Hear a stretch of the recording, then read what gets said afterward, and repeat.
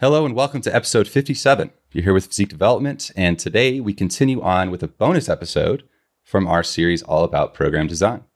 So far in this series, we've broken down different components of program design: training volume, training intensity, training frequency, and training splits, exercise selection, training progressions. And all of those episodes span from episode 47 through episode 51, if you guys are interested in going back and listening through. Today's episode is all about how to manage fatigue across the training phase and training year to maximize your results. So we're talking about fatigue management today, as you probably got that. As we have throughout this entire series, we're going to mainly focus on building muscle and improving body composition. Okay, a little important note as you're listening through this episode. Before we dive into fatigue management, though, and how to implement it, we're going to take a look at a common term. That term is overtraining. Probably hear this echoed quite a bit, and it's usually something to blame or someone else blames without really knowing potentially what it even is. So let's go over that really quick. So overtraining is a term used to describe a host of symptoms caused by a lack of recoverability. That ability to recover from stress, most often in relation to training, but it also includes life stress. Said differently, or another way, the stress caused by training and other parts of life causes a decrease in performance and function within the body. Our ability to recover from that stress helps bring our body back to baseline. Now, if we get this equation right, over time, we'll start to recover past our previous baseline, meaning adaptation has occurred. The term overtraining gets thrown around quite a bit, but often without much context, as I mentioned in the beginning. Sometimes overtraining is caused by too much training stress. Sometimes it's caused by a lack of recovery. Our ability to properly program workouts based on the individual, which is what we do here at Physique Development, is crucial to maximizing our ability to push the body while also allowing it to fully recover, ultimately leading down the road toward adaptation. So now that we understand what overtraining is and isn't, we're going to go onward to fatigue management. Did you guys want to add anything to that concept of overtraining before we move on here today? Well, I wanted to say if you've enjoyed this series so far, and if you've enjoyed the podcast, we would love if you could leave a review as well as tell your friends about the podcast. We have really enjoyed the podcast, and the reviews really help us out. So we would love to hear what you think about the podcast. And subscribe. Yeah, and subscribe. To everyone listening, I was supposed to pause after the intro of this podcast, and I absolutely flopped and did not do that. So please subscribe if you haven't already. If you guys are a listener or have gotten here through a recommendation, and if you guys have enjoyed the podcast, we really do appreciate a review. As Andrew Santino would say, it helps with the algorithm. I love how he says that. All right, so let's crack into fatigue management, the main topic of today's episode. So fatigue management is a set of tools we can use to ensure we are pushing the body enough during our workouts, but not overdoing it. So managing fatigue throughout your training sessions, your training weeks, and throughout your training career can be crucial for maximizing muscle and strength alongside lowering the risk of injury over time. Things to manage in this category include managing proximity to failure, which is typically gauged by reps in reserve, denoted by RIR, and rate of perceived exertion, denoted by RPE, in your training sessions. The next one is rest periods, the time taken between sets or an exercise. Autoregulation, usually referring to a concept of adjusting your training based off feel or load. And deloads, referred to as a light week. Now, I'm going to have Alex go through each one of these and break them down into more bite-sized pieces to give it a little bit more context. That way you can sort of take something from these tools in our tool belt of fatigue management. So take it away, Alex. Absolutely. So these are terms that I'm sure many of you have heard and potentially utilize within your training, but maybe you're not super familiar with what they even mean. So let's go ahead and get started with the proximity to failure, or the RIR or RPE allotments. This is a number range that represents many reps, or how many reps you have left in the tank until hitting failure for a given set. This is something that is a a acquired tool. It's not something that you're going to get into the gym for the first time and be like, I know exactly what my RPE for that exact exercise is. It's more so going to be something that over time you're able to understand and take sets to failure to understand where that proximity lies. It is a research-based way to manage fatigue and keep you progressing and away from injury.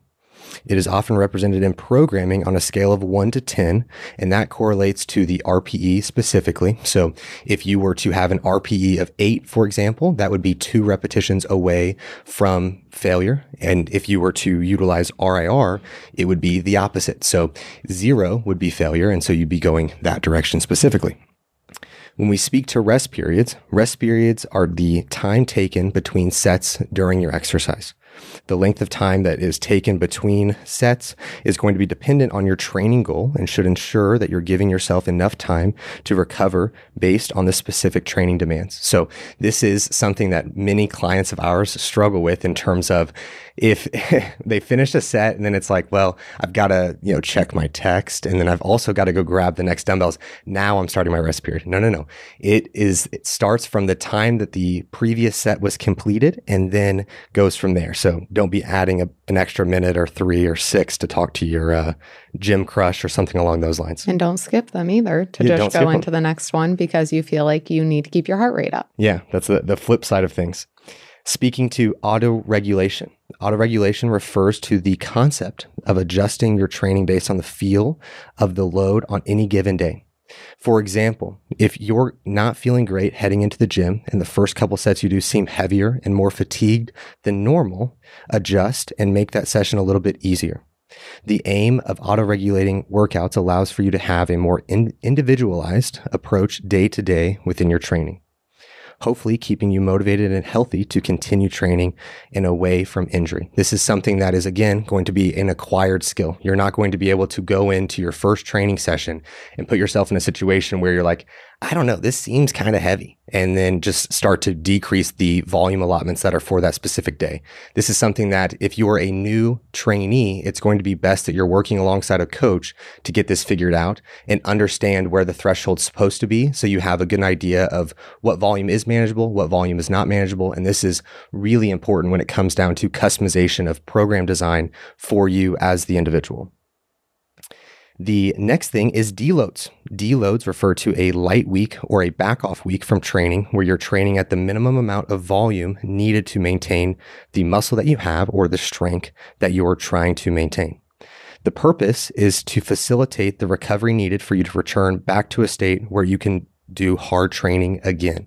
So this is something where maybe you're having an allotment of greater soreness, or your sleep is being hindered, or maybe you've got some things going on in your life that are increasing stress away from the gym that is necessary for us to utilize something that's manageable within your training to decrease the overall stress on your body. Because as we've talked about throughout this training, stress is cumulative, whether it be from your personal life, whether it be from the training, whether it be from mental stress, all those different factors.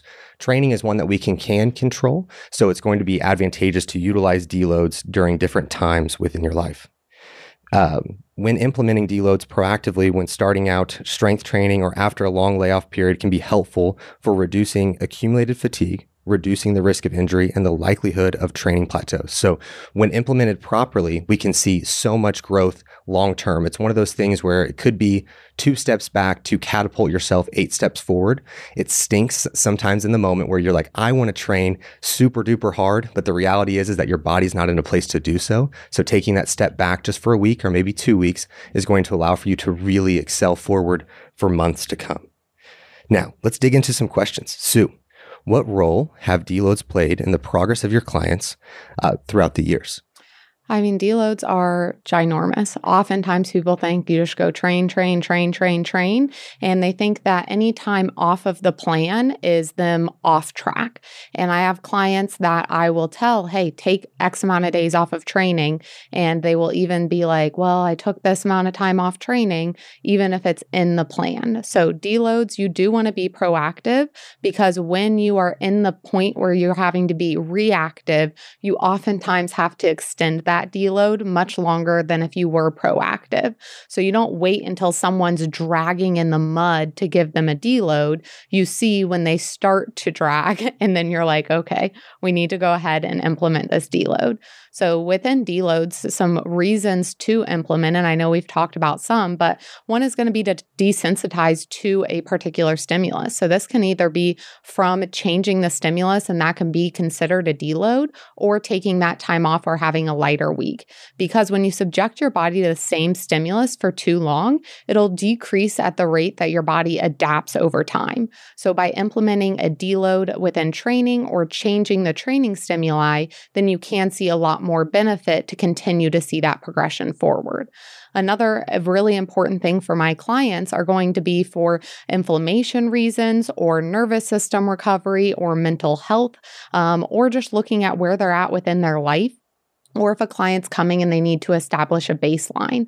So if someone's coming to me and they haven't been training and kind of doing a mixed bag of things, we might need to bring them into a deload to see where their baseline is so that I'm not having to take into consideration a million different variables within them coming to me. I'm able to take one variable off of the table within training.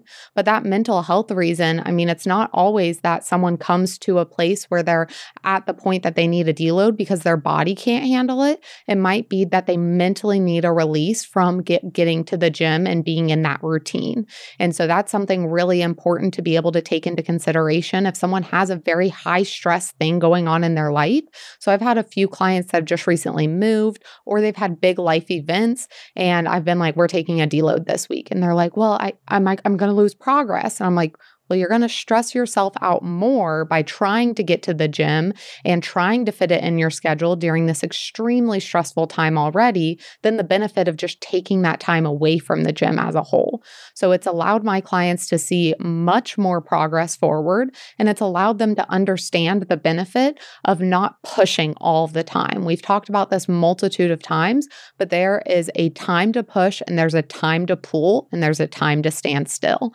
And so knowing the difference between those as a coach and as the client, because you need to be able to auto-regulate, and that is an acquired skill, like Alex said. It's being able to understand those metrics and to understand your body more to know when you need a break. So for example, recently wasn't a full deload of, we're taking weeks off, but Alex gave me 2 rest days in a row and 3 refeeds in a row because he knew I needed it going into this push. Instead of just pushing me into the ground, he was like, all right, let's get a few days under us so that we can rest and then push that forward.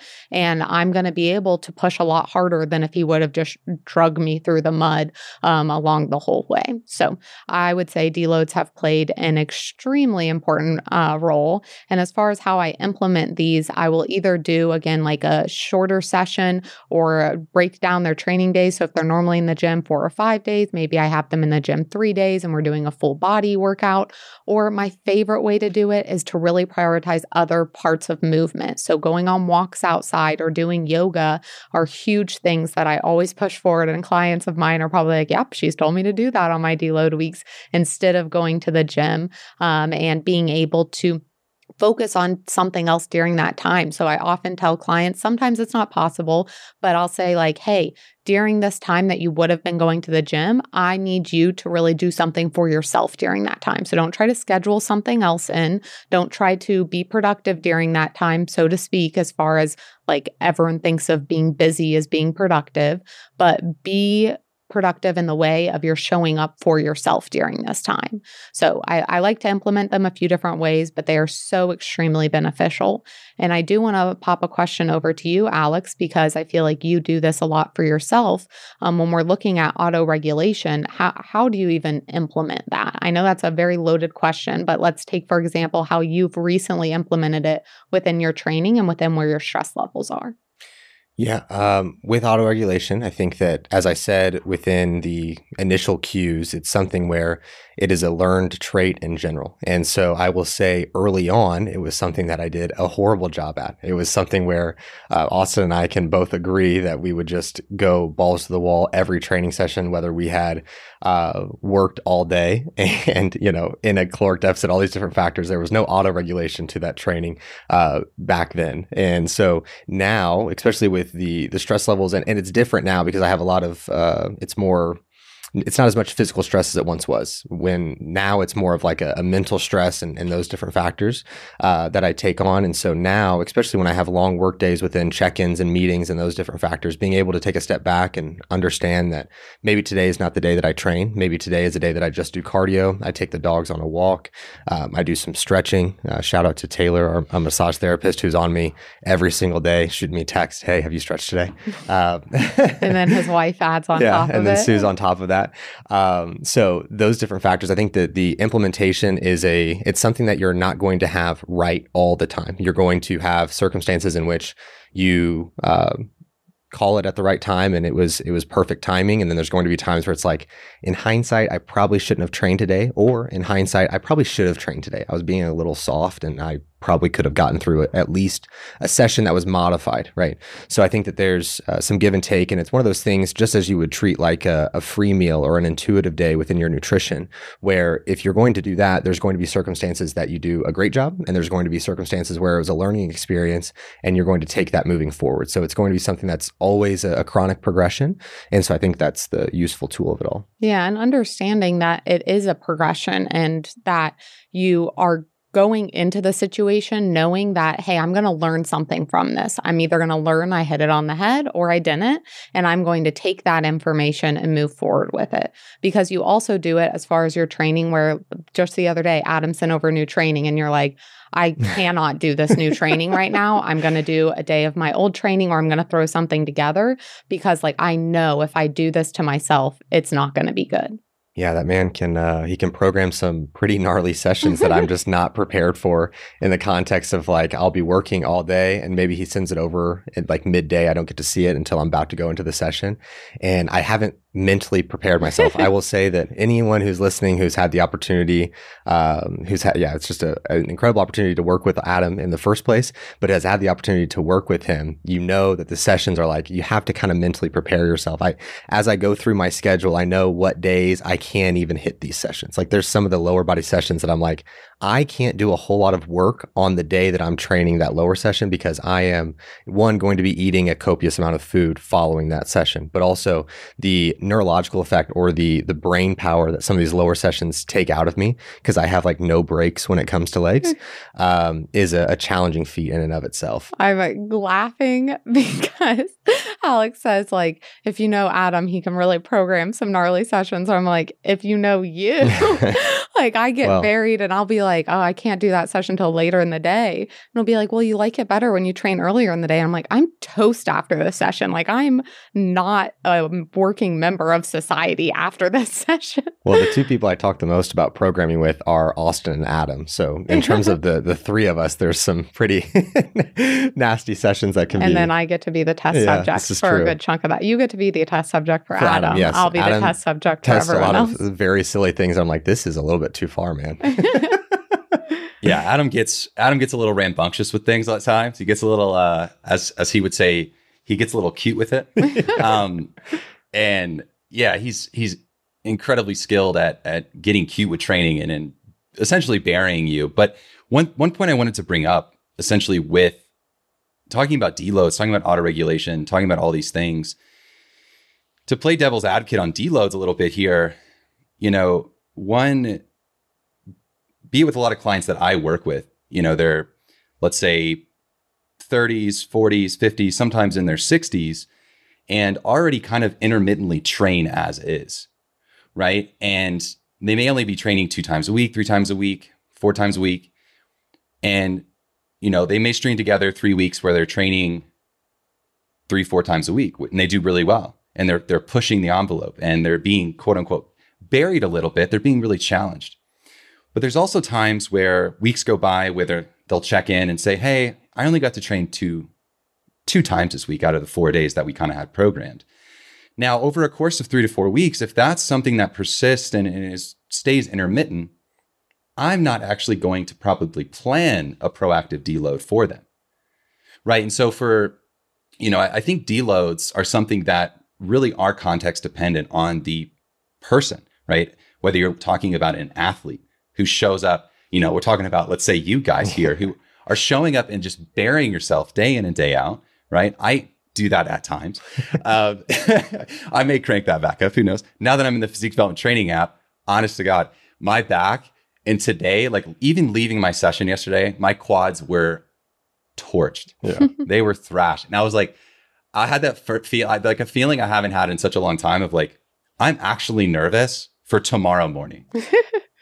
And I'm nervous for tomorrow's session because I know I'm going to have to RDL. I know I'm going to have to do seated leg curl, which I'm going to have to smash that pad into my quad, which I'm a little nervous about. And honestly, at this point, I'm just going to do a lying leg curl instead. We already know that's true. Yeah. Auto-regulation right there.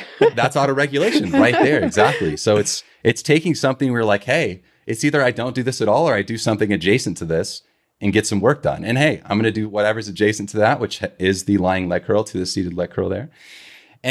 But with the deloads, I think this is important. So if you're a listener and let's say you're a client of ours, or you have a coach of some kind, or you are a coach and you or your client is training consistently hard, consistently progressing, consistently pushing the envelope, you need to be a little bit more proactive within your periodization and your planning of deloads. Mm-hmm. But when you have someone who is a little bit more intermittent, their goals are a little less so than, or a little less ambitious, let's say, to the athlete who may be competing or competing in an athletic sport, things become a little bit more reactive, right? You tend to plan things a little less in terms of deloads for those people who are training a little bit less or less intense. And honestly, to kind of cap this off, life in a lot of ways kind of takes care of deloads for a lot of people. So, you'll be training hard for 3 weeks, 4 weeks, 5 weeks, 6 weeks, you name it, whatever that progression is and however that biofeedback is looking at the time. And then they go out, they go on a long weekend with their family or they go on vacation. And that one proactively is already a good time for you as a coach to say, hey, we're just going to use that week. I know you're going away that week, so let's push until that point, right? Because I know you're not going to train. I don't need to be pressured to train while you're away. And so that's a really great way to do it. And, speaking of deloads, deloads arrive in all parts of our life. Vacation is a life deload. Diet breaks are nutritional deloads, right? And the deloads we're talking about more specific today are training deloads. Right, we have deloads that pop up in all parts of our life because we have to de-stress. Right, we only have so much bandwidth. We only have so much will to keep pushing our physiology past the point of our brain saying, "Dude, relax. I need time to recover from this, or else I'm just going to continue to break down time and time again, and I'm going to get sick. I'm going to get injured." And our training performance is either going to stall or even starts to go down, right? So deloads are context dependent, if you can take anything from that. And it's something that you need to take into consideration, whether for yourself or for your clients. Yeah, I absolutely love that you mentioned all that because I was going to mention vacation as well. That's a very great time to take a deload. And it's also something where we've said it, but that outside stress matters. If you are in a place where you're like, well, I feel like training wise, it's all good, but you are constantly stressed. You don't take time to wind down at night. You're eating your food super fast. So you're stressing your digestive system, plus probably pushing yourself too much in the gym on top of outside stress. And if you're a coach or a client or you train yourself, you might be like, I feel like I need to take time off more frequently from training. That very much could be the case due to the other circumstances in your life. So really being able to look at all of this full picture is where you're going to get it. You're not going to get just a snippet here and be like, okay, when this exact thing happens, that's when I should implement a deload. It is going to be a little bit more of either some planning involved or again, being able to be auto-regulating that or being reactive to it of saying, oh my gosh, I've pushed myself too far. I need to take a little bit of time or or I need to really rearrange my schedule so I have time to wind down so that I can get better sleep so I can train at this volume that I want to. And I think another thing is being self-aware with deloads is that if you're an individual who struggles abundantly to go in the gym and not go balls to the wall, it may just be a better option for you to take the full week off and do things in that time slot that you'd be going to the gym, like Sue spoke on, of going to do yoga or doing other modes of activity that are still going to keep you physically active, but not going to have you resistance training. There's a lot of other things you could do, go play basketball, going on hikes, those different factors. So if you were someone who really struggles to go in there and not be like RPE 10, hit the gas, pedal to the metal, I've been there, I get it. I don't know anyone who's like that at all. So never met anyone like that. Yeah, I don't know anyone like that. So if you feel as though that's you, then taking the full week off is not going to be the end of the world. It may just be something where if you do take the week off, you may have to start at a lower volume allocation the week that you do come back relative to someone who would still be resistance training over that 1 to 2 week period during the deload. So understanding that it's going to be a little bit lower volume when you do get back, but you'll be able to get back to how you like to train, of just like getting after it. Yeah, and I want to go back really quick before we move on to talk more about rest periods here. I wanted to go back to something that Alex mentioned and Sue sort of busted his balls about. But it's a concept of being self-aware, as Alex just mentioned, of if your sessions, and this is something you need to be self-aware for yourself and also self-aware enough to mention this to your coach if you have a coach or a trainer. If your sessions time and time again, if you're someone that's already struggling with motivation to get into the gym, and your sessions time and time again are that of, now Alex is a little different here because he loves to train and he doesn't have a motivation issue. But let's say when Adam sends over his workouts and he looks at those and he goes, there's only certain days that I could even have the mental capacity or physical capacity to even do those training sessions. I feel like I have to do a lot of preparation to even get in and maximize those sessions. You know, for Alex, that's something where I think he eats that up. But for someone who already struggles with motivation to even get into the gym, and now we have a session or a series of sessions, or your entire phase for that matter, that's built upon you already stressed out before you even get in the gym. You're already like, I don't even think I can go to the gym this week because I don't have the energy to do half of this workout. Right. And that's where individualization comes into play. There's all these landmarks. There's all this research that we talked about throughout the program design series, which is great. We're here to teach you guys what those sort of foundations and fundamentals are. But when it comes down to it, it doesn't matter if 14 sets per week are going to be optimal for muscle growth for this person. If 8 sets per week creates a consistency and a motivation for this person to show up and train hard and challenge themselves and progress over time, then dude, it's going to be 8 sets a week until we create that. And then we can start to add on to that, right? So if you're someone that struggles with motivation, start small and maximize that, right? Great. And if you're someone who, so go ahead, Sue. I don't need to expand anymore on that, honestly. I was going to repeat myself. So. I was going to say, great point, because it is of just that, but you also, as the client, know that there is responsibility on your end to talk on this. And we talked about it either in my prep update, I believe, that we did 2 episodes ago, where I take fault in my past coaching relationships of not speaking up on things, of not saying like, hey, I'm too run down or I'm tired, because I didn't want to seem soft, or I didn't want to seem weak, or I didn't want to seem like I was uncoachable and I couldn't follow the plan. But being able to vocalize things, and I always try to make sure clients know, hey, if this is too much, I need to know. If you are mentally struggling, I need to know, because I don't know what I don't know. So you do have a responsibility as a client to vocalize those things, because as much as I can be self-aware as well as have the knowledge of implementation within clients, I can't read your mind, and I don't know how you're feeling on a day-to-day basis. And I cannot know what your life is like unless you tell me. Yeah. I think it's a great point there.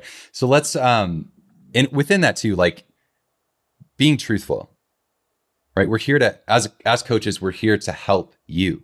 You've hired us to take this off of your plate.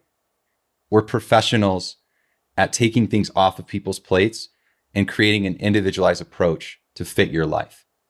But if you lie about your life, we're going to fit that to a false narrative that you're telling either yourself or us. So you need to have some self-awareness. You need to be honest with yourself and us as coaches. And that's what creates the recipe for success. We're not going to think less of you. We're not going to think you're X, Y, and Z, insert the adjective there. It's just that you need to be honest and more self-aware, okay? To maximize your coaching experience, to maximize your training experience, and to honestly just maximize your life, which sounds like the most cliche thing I could say right now, but it's true. All right, let's dig into rest periods. All right, so Alex, in terms of rest periods, what role do you see these playing in someone's approach to training? And more specifically, how do you use that approach with clients?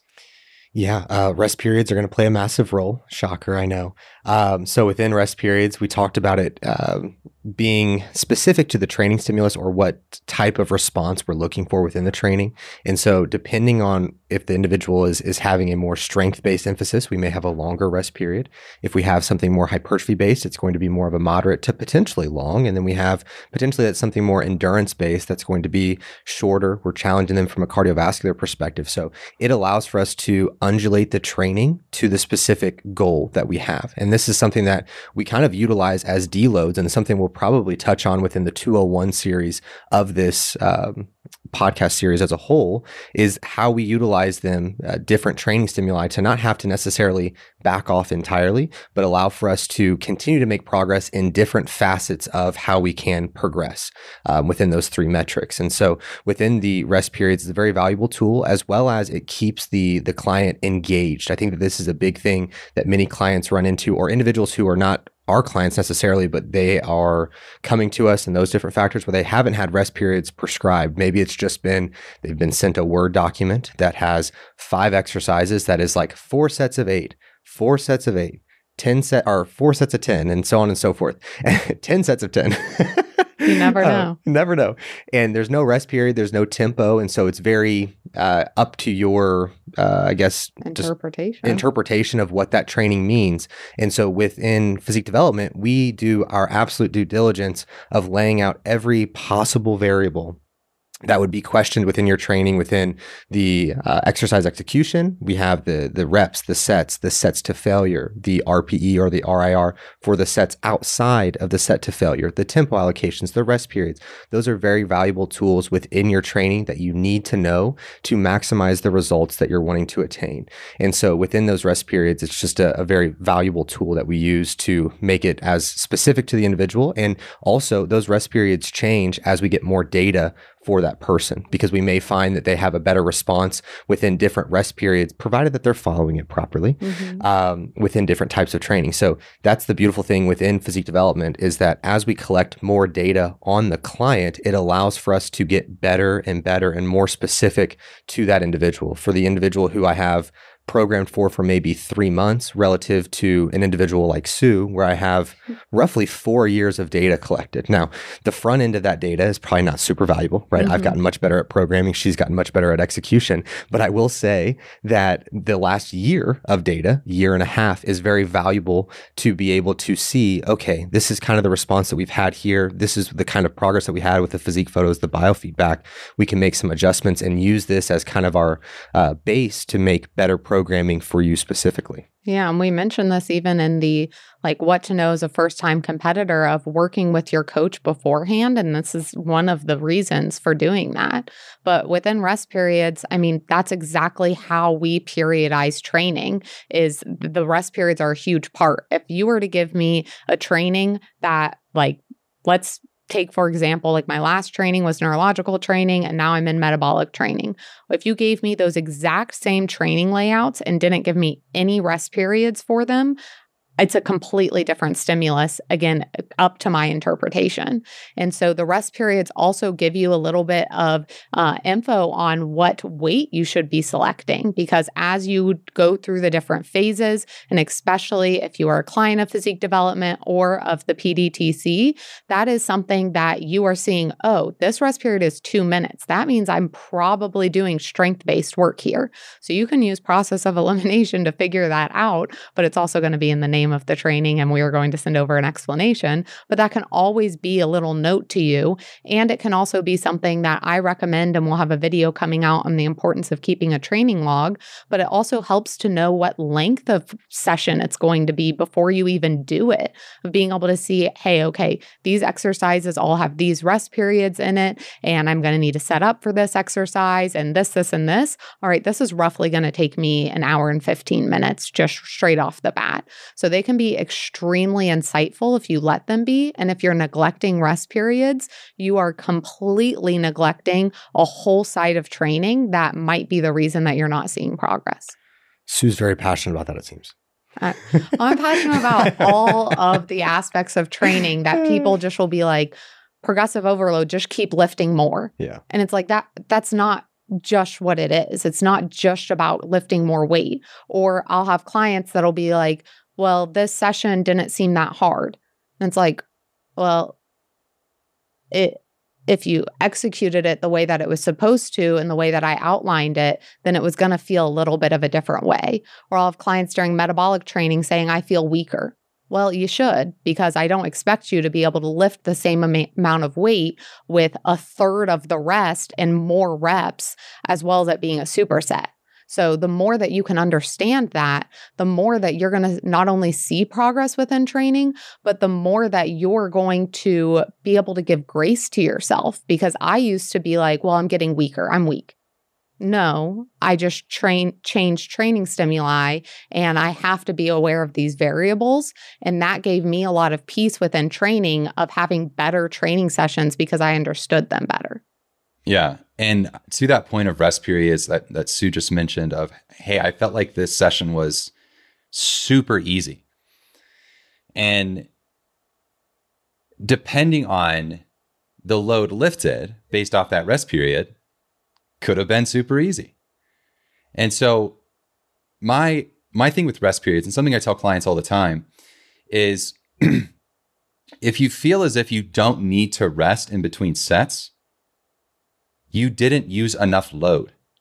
You didn't use enough intensity in general, right? And intensity, going back to, I think, episode 2 of this series, going over percentage of weight used, so the intensity of load, versus and the intensity of effort, right? So if you find yourself, there's rest period prescribed, and there's a rest period prescribed that's beyond 15 to 30 seconds. So basically not a rest period. It is a rest period, but kind of, not. If there's like a minute long, 75 second, 90 second rest period programmed, and you get done with that exercise and you're like, I don't even need a rest period. I'll just do another set. You did not use enough effort. You did not use enough intensity of load within that set, because it's proven, because I promise you, as soon as you do use the intensity of load and effort that we're asking of you, you're going to be wishing for a rest period. You're going to ask for longer rest periods. You'll be like, hey, this actually sucked. Could I have longer rest period? And it's like, no, because this is the adaptation we're going for. Welcome to the ballpark. Welcome to the game. Yeah. Now we're playing, So that's the thing with rest periods. If you feel like you don't need one, you need to train harder. Point blank. Yeah, there's a superset in my current training, just to give you guys an example. I have back squats followed by leg extensions. And so from the back squats into my leg extensions, I have 15 seconds from back squats into the leg. And then the leg extensions, I have 1:10. So in that context, I'm on the verge of passing out at the first set. I've got 4 of them.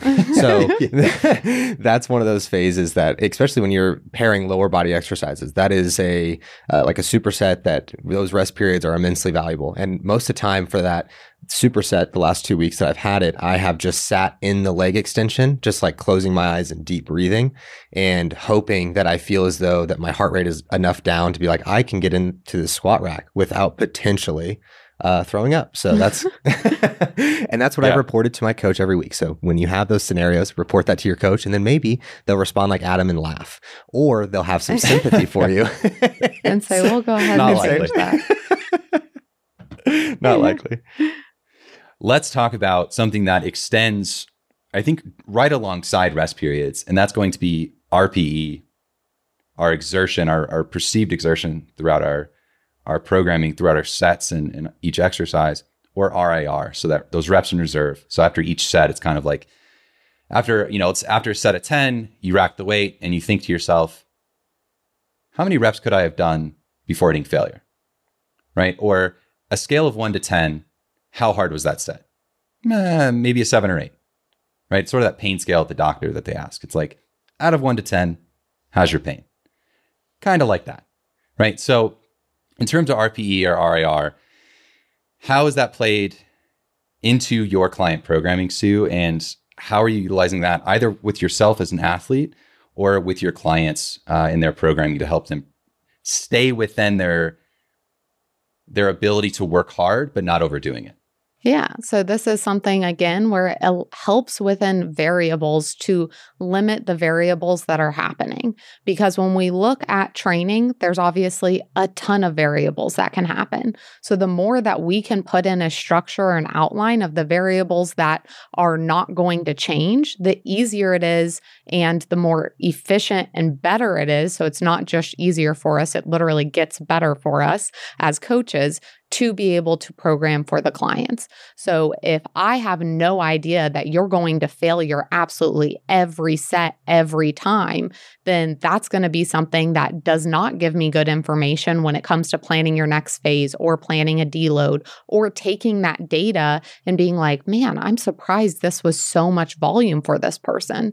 But those failure sets can add on a whole heck of a lot of volume to a training phase. If I have the same exact training phase and someone does everything to failure versus someone does nothing to failure, completely different adaptations that person is getting and completely different stress that's putting on the body, which is also going to change the nutrition that's in play. And so it really helps get a better feel and create a baseline for clients, because I know for myself and I know for Alex and Austin as well, I have some clients that will just train bucking hard. Just point blank, they are hard trainers. They will push. They love to train, and they will take themselves into that deep part of their mind and bury themselves in sessions because they just love it.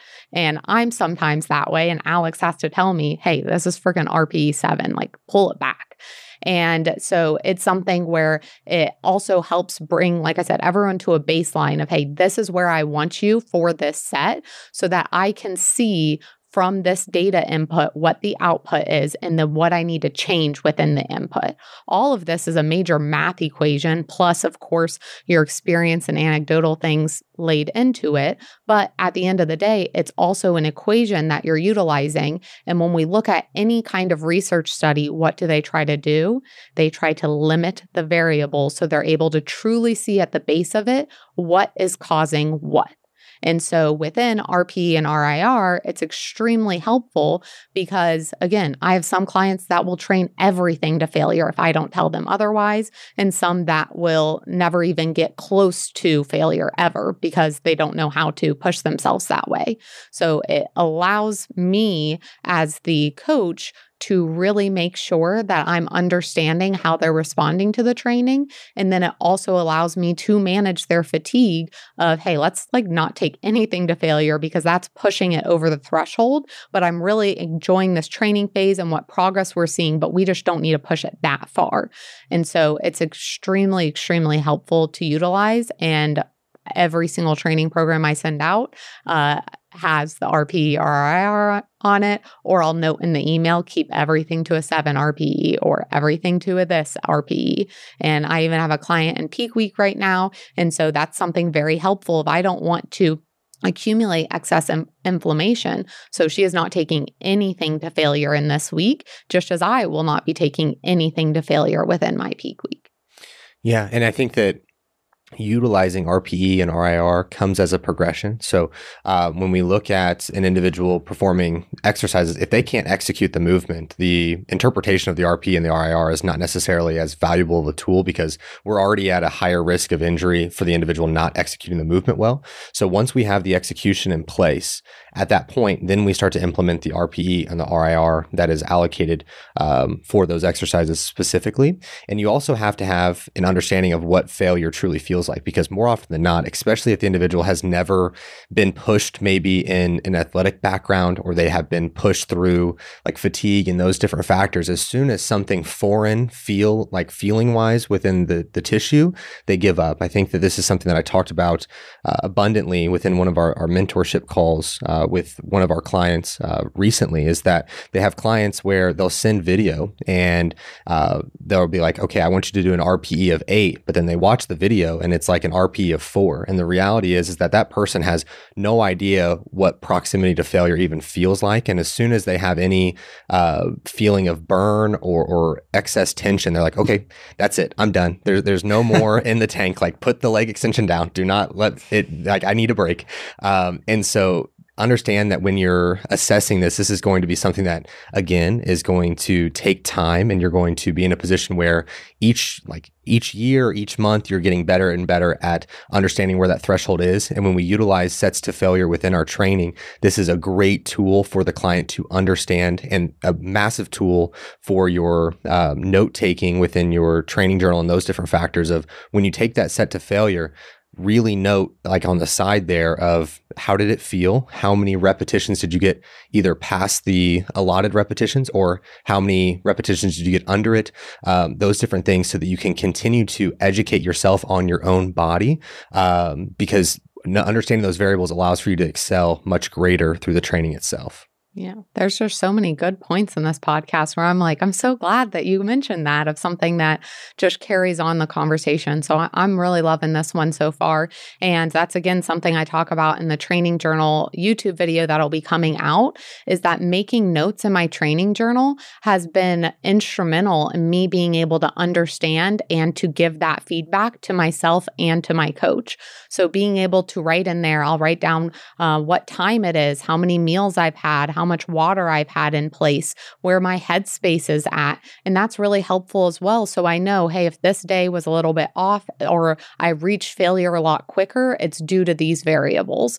And so it just helps cut down, as well as helps that understanding. But like you said, it is going to change. So my RPE of 10 from a few years ago versus now, completely different metrics. But it's something where, since Alex has worked with me during all of that time, he's been able to see that progression. And when I talk about, I have some clients that'll just train, and some that just don't know or don't have the desire to train that way. That's something I also take into consideration when I'm working with clients of, oh, I know that when I say this set to failure, that all the other sets are pretty dang close and they're pushing really hard. So I have to undulate that within the training. So it allows your coach to be better at coaching you if they have this information and they see videos from you, and you have conversations, and you're honest, and you're self-aware, and you're transparent. That's when coaching really works. And so it can work a lot of other ways, but it like really gets into like the nitty gritty when that happens.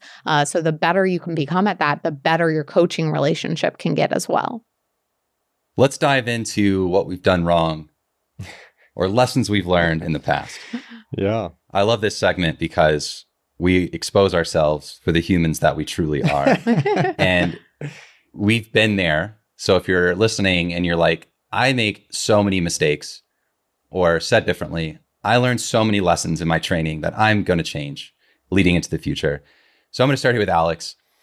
Out of what we talked about today within overtraining, fatigue management, all of these things, what are some things, let's keep it to at least under 3, that you have made / we all have made in the past under this topic? So consistently training, I've had like 12 years under my belt, roughly.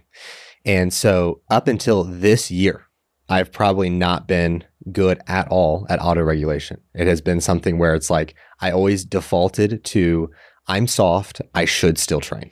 There's no reason I shouldn't train, and I should train all out every single time, basically up until this year. So I've got 4 months under my belt of doing that correctly. And that's why I continue to reiterate, like, hey, if you are, I guess, before year 12 for yourself, You've got time to figure out autoregulation.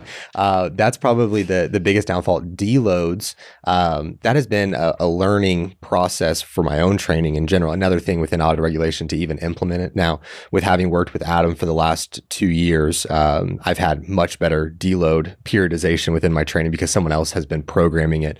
But in the context of programming for myself, deloads are one of the harder ones, I believe, to be implemented because you feel as though that you can make adjustments to continue to train hard without fully deloading. And so, whereas I should have just taken a deload and could have been, on my merry way instead of continuing to have like this subtle level of fatigue, just like I'm still kind of training, but like I'm still really fatigued.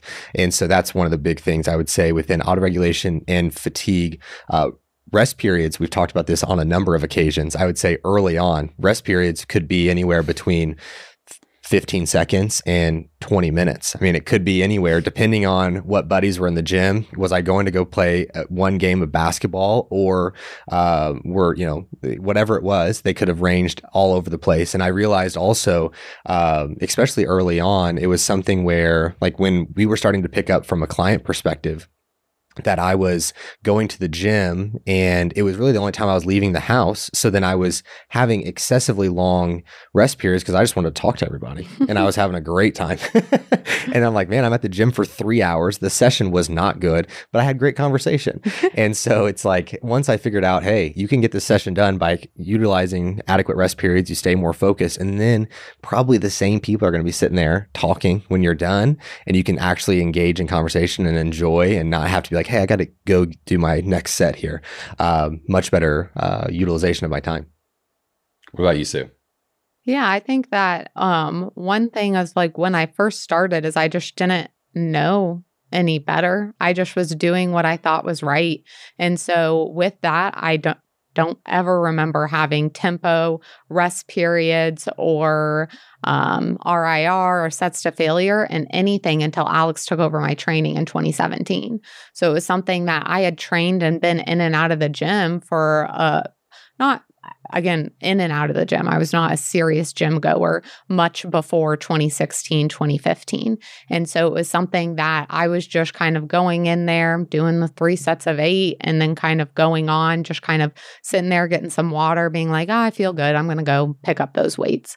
And with us talking about all of this, I also want to say that if you're listening to this and you're an everyday gym goer and you're like, this seems like a lot of metrics to stay on top of, it is. We're talking about how to optimize things and to do it the PD way, so to speak, as well as alongside the research. So if you're listening to all of this and you're like, that is so much data, or that's so many things to keep track of, I just like lifting, that's okay too. But we're talking about optimizing things and how to get the most bang for your buck within that progression. So I think that Austin made a great point earlier on as far as the term overtraining being thrown around. And I think a better term was overstressing or under recovering is what happens to a majority of people, is that they don't have that self-awareness. They never have checkpoints with themselves. And so they do just either push themselves too far or don't push themselves enough. And so the biggest mistake, so to speak, that I've made has been just not taking time to learn myself throughout this process. And I feel like I am so incredibly in tune with my body at this point now, all of these years later, because I, especially the past 2 or 3 years, have really focused on myself, learning about myself and being able to be honest with myself and with my coach. And that's where I've seen a lot of that progress, is to truthfully take the ego out of the equation as well. So those days where I think, I'm being soft, I should just not train. Sometimes I still need Alex's permission, so to speak. Now, if we're talking outside of a prep, all of that, sometimes I'll be like, I should train today, but I'm so tired and all of this. And I feel like sometimes I have to wait for Alex to be like, then don't train. I'm like, oh, okay, it's okay if I don't train today because I'm taking my life into consideration. So just being able to also listen to my gut when I'm saying, I can't really get a session in because it's going to be a piss poor session and I need that time to recover or to do something else, and being able to truly listen to that. Yeah, great points. I obviously in this segment always echo most of you guys' things because I think there's a lot of things we all naturally do and gravitate towards within our training, especially in the early days. And something I, constantly talk about is this, kind of that old adage of like ignorance is bliss.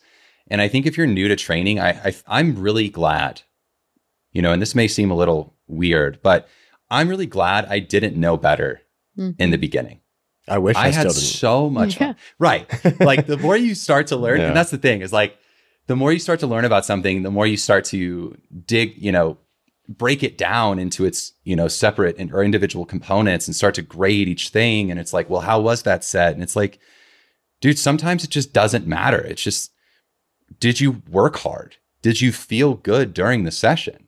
Do you feel good after? Do you feel good the next couple of days heading into your other sessions? If that is a yes, sick, dude. Keep crushing it. Keep showing up. Keep having fun. Right? But if the answers to those questions are no, I feel like trash. I'm stressed out. I'm not sleeping. I'm yelling at my dog for no reason. Like, evaluate your training, bro. Evaluate your stressors. You're probably overstressing your system and causing a lot of other things to start to unfold and show up within your life that don't necessarily need to, right? Because training is here to aid our life and to benefit our life, and is one of the most effective ways to lowering the risk of disease and improving the quality of life throughout our lifespan. So it's a tool. It's a fun tool. To some, it's a stupid tool, but they know they need to do it. But to say all of that is to say, and to sort of echo what Sue said, is this is a lot to keep in mind. We know this, right? And we repeat that. And if you're someone who just wants to have fun, I think it's good for you to have these things sort of in your subconscious of like, hey, I have a big day at work today. Maybe I shouldn't fall over because of my training during my training or after my training, knowing I have a big presentation coming up. Maybe there needs to be some auto regulation, right? Maybe I need to keep track of where I'm at in terms of failure. Maybe I need to pay attention to my rest periods, right? If I know I have X, Y, and Z coming up, maybe I need to deload before that so I'm at my best mentally. Because the more we tax ourselves, training is extremely taxing from a psychological, emotional, and total just cognitive bandwidth perspective. Training demands a lot of cognitive power. That's something to keep in mind, right? So again, depending on who you are, if you're a young person, and I think this is the part of being young, if you're a young person that you're like, hey, I can just train and it doesn't really matter if I'm like half capacity tomorrow cognitively, I'm just going to show up and like get through the day. Have fun, man. Keep enjoying that. Because that time will run out at some point and you're going to have adult responsibilities. It's going to run out. And you're also going to do this thing called aging. And you're not going to be able to crush yourself into not being able to walk at midnight and then get up at 4 or 5 a.m. and then do it all over again before you start work that day. Like, it's just, there's times in your life where that's going to be acceptable. And there's times in your life where it's not. And you're going to know which side of that fence you fall on, essentially, right? It'd be very obvious. And if you are wanting to have help with your programming, you can inquire to work with Physique Development, and we'll have the inquiry link in the show notes. But we also have talked about it a few times of our training app. So the PDTC, Physique Development Training Club. This is something that if you have either worked with PD and you're like, man, I love that training, but I don't really want to write it myself, there you go. Or if you're just like, I need some help in the way that I'm progressing, we have exercise execution videos on there. We have the cues listed out so you know exactly how to do the exercise. There's assessments after your training so that you can fill that out, and we suggest what training phase you go into next. So it takes a lot of the guesswork out of there.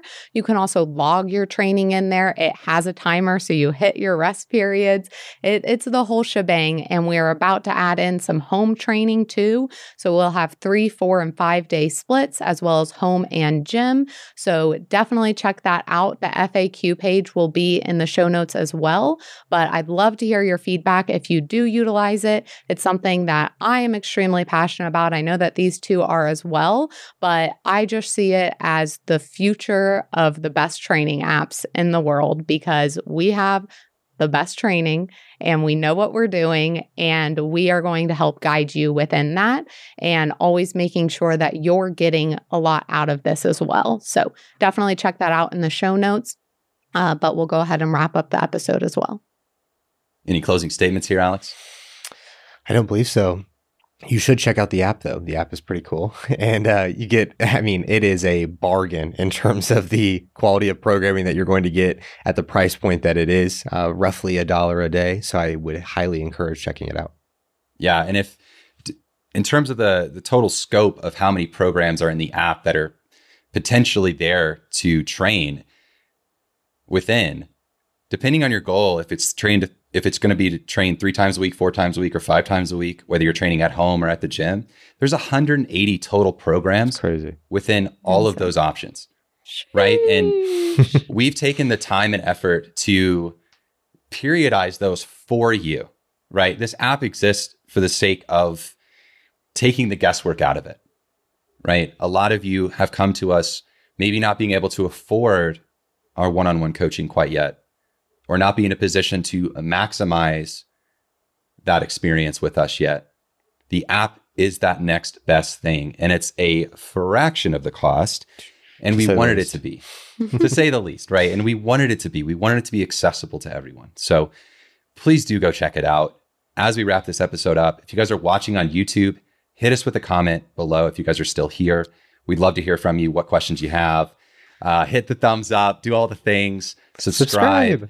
Hit the bell if you want to be notified on Mondays when they come out, and maybe on Wednesdays here too, because we might be coming out with 2 a week. You never know.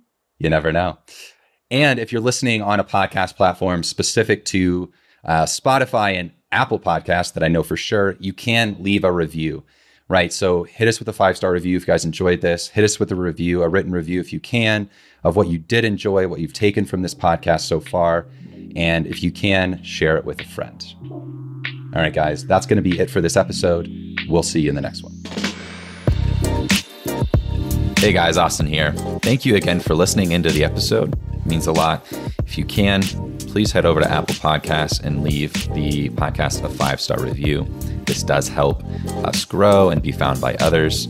Also, just wanted to mention, if you guys are interested in free education based around training and nutrition, be sure to check out physiquedevelopment.com/free education, where you'll find free downloads, videos, articles, etc. No strings attached. Again, thank you. Chat soon.